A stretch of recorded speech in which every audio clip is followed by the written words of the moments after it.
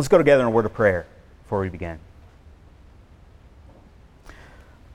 Father, we thank you for this day. We thank you for this Christmas season that we get to celebrate and remember and be eternally grateful for. And Father, I pray that us as a congregation, that we would be faithful in this season to share with people the reason of why we celebrate Christmas, the coming of yourself, sending your Son, Jesus, humbly to us so that we could be in right relationship with you. God, help us to do that. Give us the boldness to do that in this congregation, the people that we get to interact with on a regular basis. Help us to be faithful, Lord. Father, I do want to pray for churches, specifically here in Ohio. I want to pray for Friendship Baptist Church and New Concord and Brian Moffitt. Pray, Lord, that they would be faithful and continue to preach the gospel. Pray that you would help them in this difficult season that they have been in this past year. Lord, that they have turned a corner and that they would see fruit that would exceed from here. So be with Brian as he leads that congregation faithfully. Lord, I also want to pray for Steel Valley Church in Youngstown, Ohio. Youngstown is a very difficult city to do ministry in. They have experienced a lot of hurt and loss of people and jobs in the last 50 years. And Lord, we pray that Steel Valley Church and Brent Beck, their pastor there, would be faithful in serving that community and preaching the gospel. We are grateful for their ministry in the inner city and at Youngstown State University. And Lord, do the same here. Help us to be faithful. Help us to be faithful and continue to preach the word boldly. We pray this all in Jesus' name. Amen. Well, we are continuing our series, our Advent series here, as we're working through Isaiah. And if you haven't been with us, we started this a couple weeks ago. We're working through Isaiah chapter 9, taking one verse at a time. So 2 weeks ago, we looked at verse 2. Last week, we looked at verse 3. And as you expect, today we are going to be looking at verse 4. I will say this has been a very challenging thing for me to do. I don't know how the other guys have felt about this, but preaching a verse is a difficult thing. But here's the thing that I found out, that the Bible is so rich, that even one verse, so much can come out of that. And my hope and prayer is that I am faithful in that as well. Tim Challies once said, he said, "A preacher has failed in his calling if he is looked at instead of looked through." I'll say it again. A preacher is failed in his calling if he is looked at instead of looked through. And so my goal here today is for you not to look at me, but to look through me, Christ and the gospel and the saving work that he has graciously done for us. From the fall of 2014, the summer of 2015, I served as a missionary in Eastern Europe with Cru, or Campus Crusade for Christ. Some of you might be familiar with them. It was in a small country of about 2 million people called Slovenia. Anybody heard of Slovenia? Got a few? Okay, good. So Slovenia, a little bit of history about Slovenia. They used to be a part of the communist country of Yugoslavia. If you go there today, you see these beautiful buildings in the capital city of Ljubljana. These were built hundreds of years ago in the old town. There's even an 11th century castle that overlooks the city of the old part of the town. You can also see the 70-year reign of communism in the buildings that were built at that time. These buildings were built simple, concrete, dull, colorless. They're not built to catch the eye. They're built cheap, they're built easy, and they're built practical. People in Slovenia, however, did not deal with government oppression as much as some did in Eastern Europe. During my time there in Slovenia with Cru, they had a conference every year where they would host, every 4 years, they would host staff from those who served in Eastern Europe and Russia. We got to go to the southernmost part of Turkey, little town. Well, it's not a little town, but a city called Antalya. It's a beautiful place, a lot of resorts, kind of the resort area of that country of Turkey. But during that time, hundreds of staff people with crew came to celebrate and hear vision for the next 4 years. People came from places like Bosnia, Macedonia, Croatia, Lithuania, Ukraine, Moldova, Belarus, Russia, and more. Each night during the week, they would have culture nights where one of these countries would be kind of highlighted. They would show their culture to the rest of us. And night one of that experience was unlike any other. It was the country of Albania. I quickly learned that Albanians, they were fun, they were the life of the party, they were joyful, they were humorous, they were funny people. And I became friends with one of these Albanians. Ermal is his name. I asked him many questions about himself and his culture, why he was the way he was, and a little bit about his past. And I learned a lot about the country of Albania and its history, what they had been through as a nation. In 1967, they were called the first atheist nation. They were a nation in isolation. They had and wanted no connections outside of their geographical territory. How bad was it? Well, a TGC article said in the 1980s it was the third poorest country in the world. Farm technology had not been updated since the 1920s. Pharmacies only carried aspirin for medicine. TVs would be on from 2 to 3 hours a day, and they would show malnourished people in Africa. And they would be telling them that this is happening all over the world, that what they're experiencing here. Religion was outlawed. If you had a cross and it was found out about, instantly 3 years in prison. A Bible, instantly 5 years in prison. And here's the thing. Most of them believed it. They believed what they were being told. And some of them felt like they were the luckiest people in the world living in this communist country. They knew no different. This was the Albanian dream. They felt oppression, but they did not understand it. Some may have thought that there has to be a better life to live out there, but this was all that they knew. This was government oppression. And I say this all to say because this passage, as we're going to talk about oppression, this passage is not just about that. It's about a greater oppression in the world and what we see here. And we'll come back to this story in a little bit. But if you've seen the title of this message, it actually was kind of taken from the song, "O Holy Night." One of the verses in that song. And by his name, all oppression will cease. So let's read Isaiah chapter 9, verse 4, and then we will dive into this. It says, "For the yoke of his burden, and the staff of his shoulders, and the rod of his oppressor, you have broken as on the day of Midian." Last week, Jonathan talked about joy and rejoicing. Why can they rejoice? It's because of what's being said here in the next two verses. If you look at how these verses in these first kind of 7 verses here from 9:1 to 7, kind of broken down in this way. Verses 1 and 2 go well together. Verses 3 and 5 go well together. Verses 6 and 7 go well together. And so the reason that they can rejoice is because what's happened here in verse 4 and then again here in verse 5. And do not worry, Michael Gilbert, who is not here with us, but I am not going to steal your thunder. I told him that already. But it's very easy to try to latch on to maybe the verse before you or the verse after you when you're preaching one verse.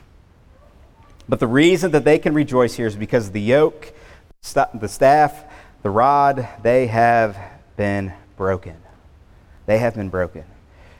And Ben, 2 weeks ago, did such a great, terrific job of quickly and efficiently walking us through some of the historical context of how we got to this point in the Old Testament.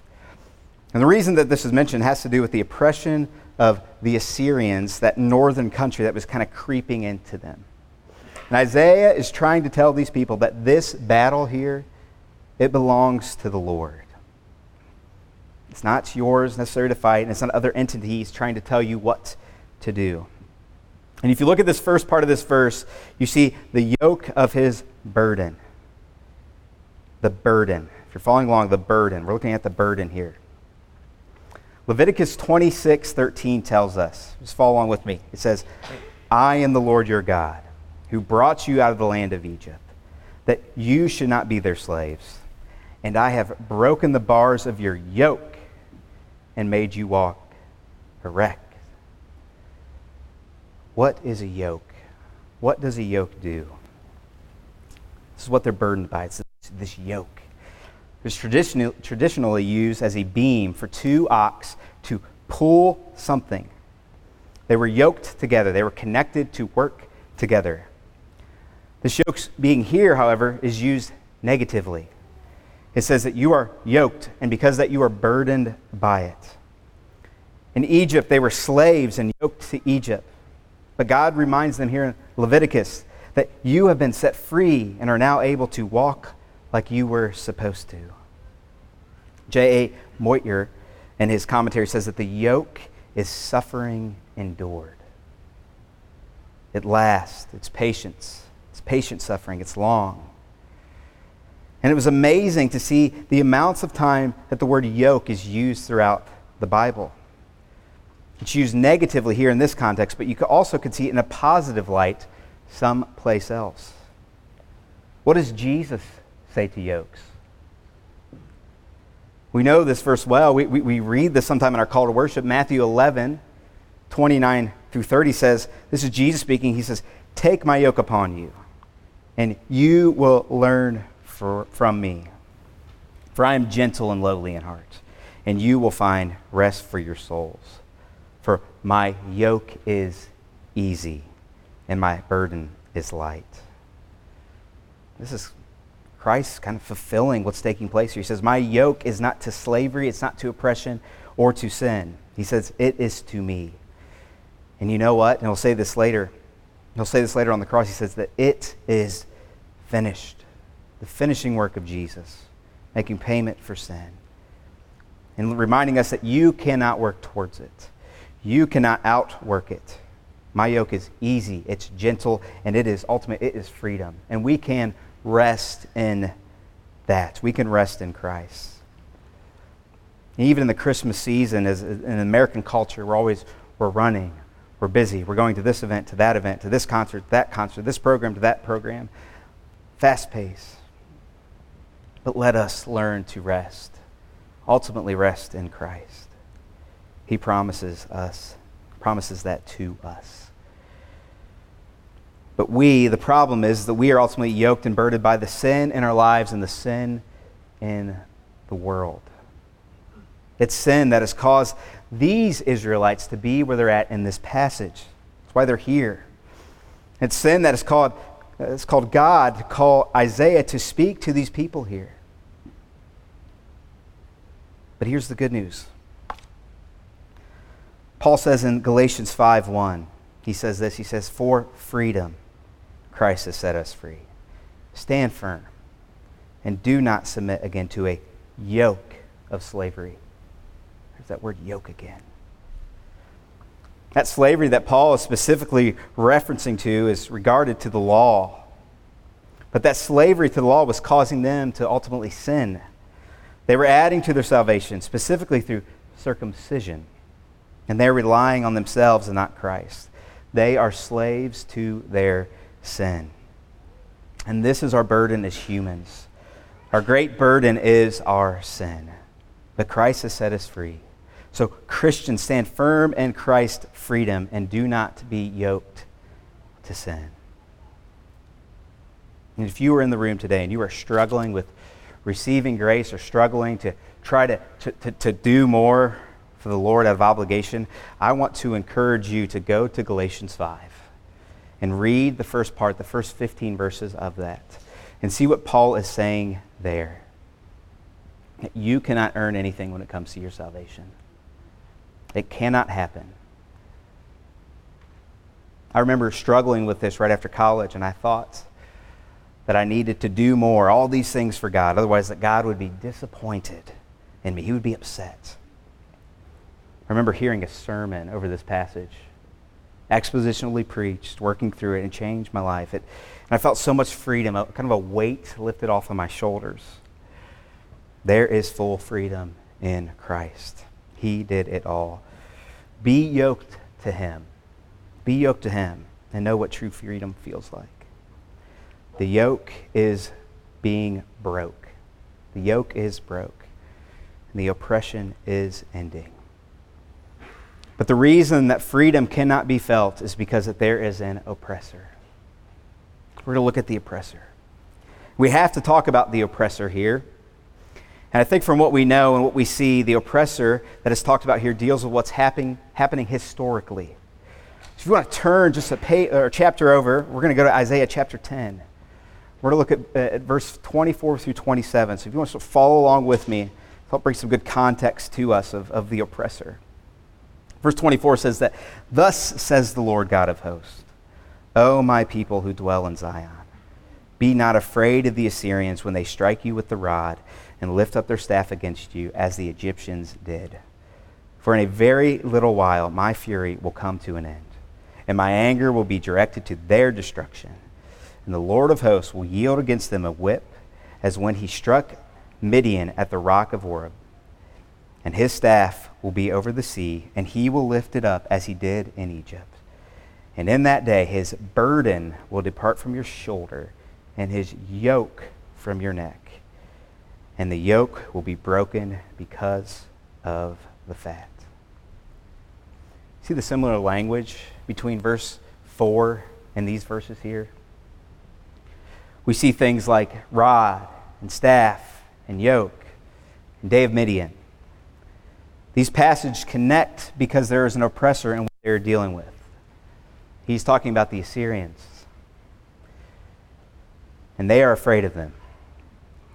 We're not really sure what they're specifically afraid of, but it could be the yoke, the rod, and the staff here are physical tools that they are using to harm them.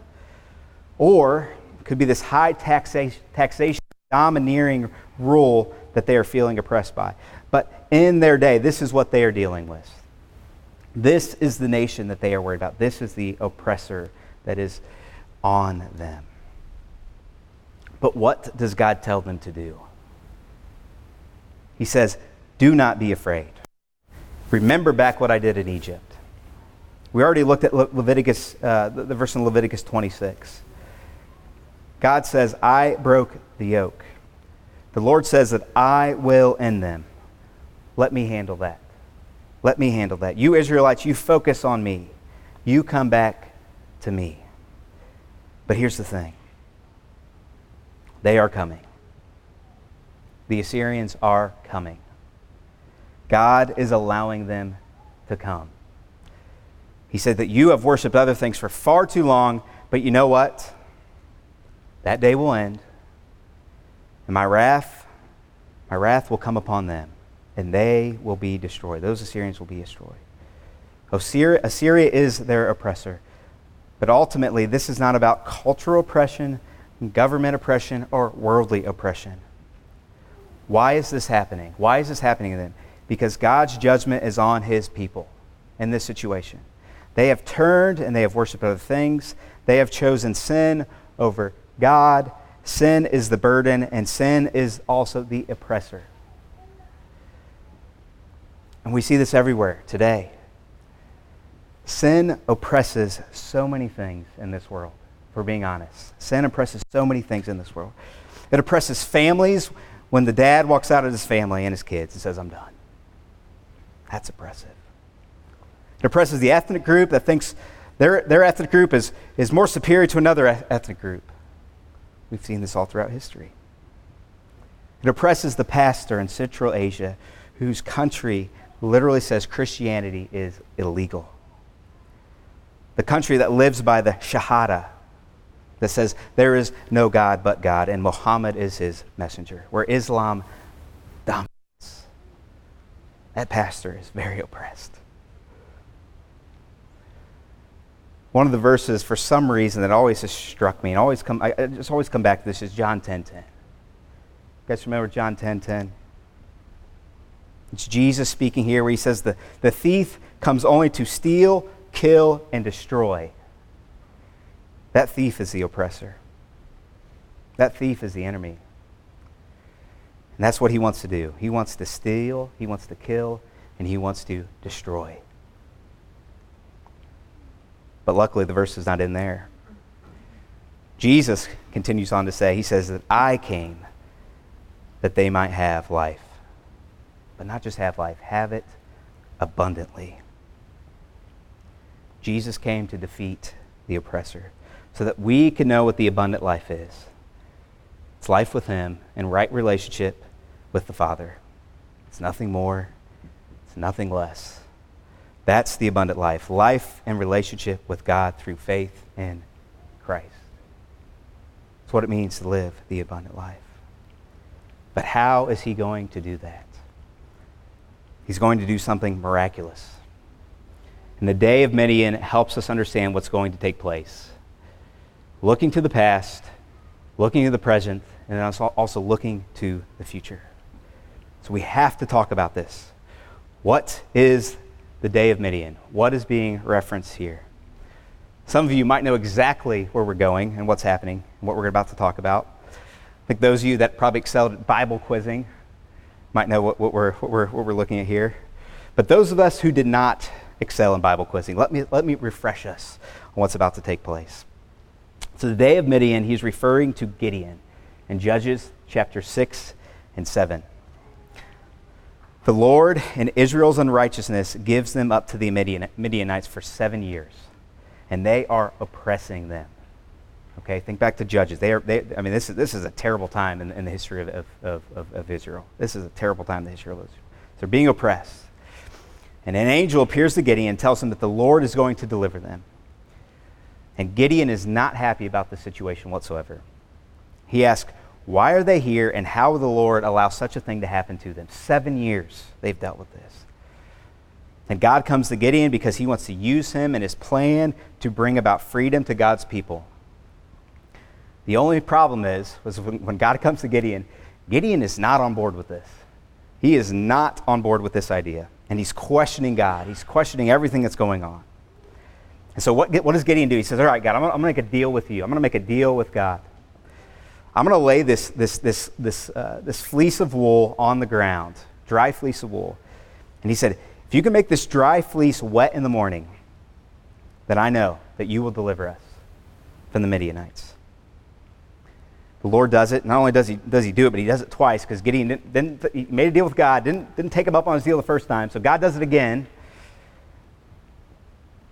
And then Gideon agrees to allow the Lord to use him to defeat the Midianites. Gideon has 32,000 people to fight. 32,000 people to battle the Midianites. What does God say to him? He said, that's too many. He said, say to anybody that's scared and fearful, leave. You're not on this team. You're not ready to fight. 22,000 people leave. Quick math says they got about 10,000 people left. They got 10,000 people left. And God comes back to Gideon and says, that's still too many. You know the story. God says, let's take them down to the water and see how they drink from the river. They take them down to the water, drink from the river. He said, the people that lap the water with their mouth, he said, those are my soldiers. Those are the people I want to fight for me. Everyone else, let them be released. Take them down the river. 300 people out of the 10,000 lap the water. So if you're in a fighting mood, you want to go down the river, lap the water. If not, just put your head in there and just drink it. They got 300 people left. And those were the people that God was going to use. Gideon and these 300 people, they form a plan. They get into 3 groups of 100. They get trumpets. They get clay jars with torches in them. And they stand around the camp of the Midianites. They break the jars. They blow the trumpets. And chaos happens. The Midianite army, they flee. And then they start fighting themselves. They start fighting themselves. And that happens to the Israelite people. They come in, they come down, they capture the 2 princes, they seize the land, they kill the prince, and now they are not under the oppression of the Midianites. That was the quick Cliff Notes version of Judges 6 through 7. Hopefully I did a sufficient job with that. But God does this without a battle, without a war. He does it by his power and the obedience of a man of valor named Gideon. So what does this have to do with this passage? Where am I going with this? God is saying he's going to do it again.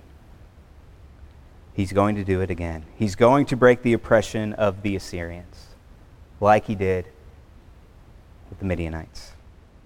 He said, I have done this before. You know the story. I'm going to do it again. So what does this have to do with Christmas? What do these verses in Isaiah chapter 9, specifically in verse 4, have to do with anything regarding the Christmas story? Well, I think God is telling us that he's about to do it again. He's going to do it again. But this time, he's not sending Moses.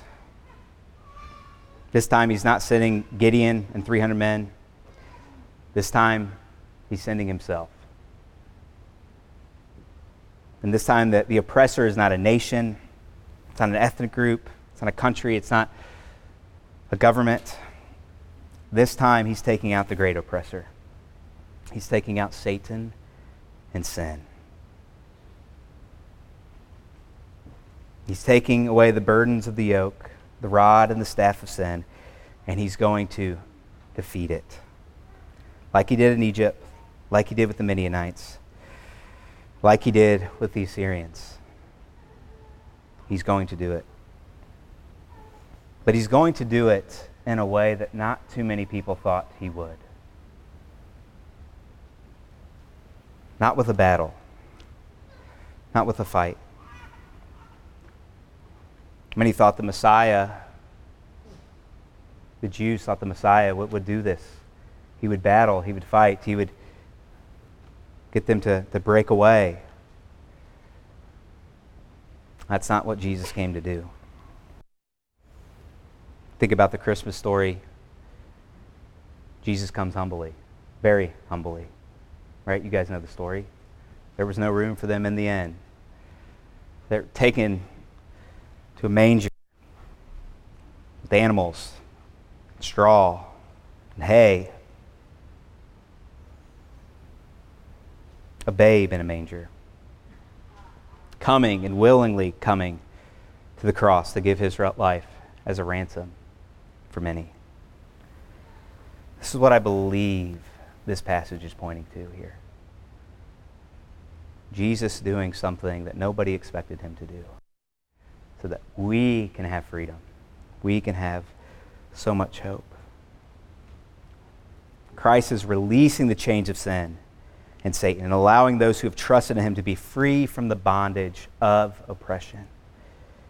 And the hope of the coming of Christ means freedom from bondage. Let me say that again. The hope of the coming of Christ means freedom from bondage. My friend Ermal that I had mentioned from Albania, I'd sent him a message on Facebook. That's how we're kind of connected. And just said, hey, I'm going to share this story about meeting you and your country. And gave me just a thumbs up. And then a few hours later, he sent me this picture. It was November 28th when this happened. And it was the Independence Day for the country of Albania. Because the story doesn't end where they're being oppressed and being this atheist nation. Because in 1991, the communist country of Albania began to topple, as most do. At that time, Christians were able to get in. One report said they thought they maybe had 16 Christians that they knew of in the entire country. Campus Crusade was one of those first groups to get in there. But when they did, I should say when they did, the Lord started to work specifically with young adults and college-age students that they were working with. Hundreds of people in those first few years gave their lives to the Lord. It had an effect on that country, and obviously had an effect on these people that I got to meet, I had the chance to meet 8 years ago. And today they say around 17,000 are evangelicals of believers. Before it was a communist country, it was predominantly Muslim country until they were the atheist nation. Now 17,000 are evangelicals believers in that country. Still much work to get done. But so much work has been done since 1991 that the Gospel Coalition even started their own chapter, TGC Albania. Why? Because Reformed theology has had an impact on their lives and these people. They even know names like Piper and Sproul and DeYoung and Stephen Wellum and Don Carson. good, solid teaching is taking place in that country. Praise God for that. But there's still much more work to be done in that country. But just think, just a few decades ago, these Albanians were oppressed by governments, by both their government and their sin. But now, they have found freedom in their nation that they live in. But more importantly, they have an abundant amount of freedom that is in Christ. That's what this is about. It's about the freedom in Christ. That Jesus that came 2,000 years ago to set us free by his will and by his mercy. Let's pray together. Father, we thank you for the Christmas season. We thank you, Lord, that we can celebrate this. We thank you that your word shows us so much hope. In a world dominated by sin and oppression, that there is release. And that release comes from you, and only from you can we feel and understand what that freedom is. Lord, I pray that those who are followers of you in this room could understand that, can know that, can experience that, and just feel the weight of everything just totally lifted off of them.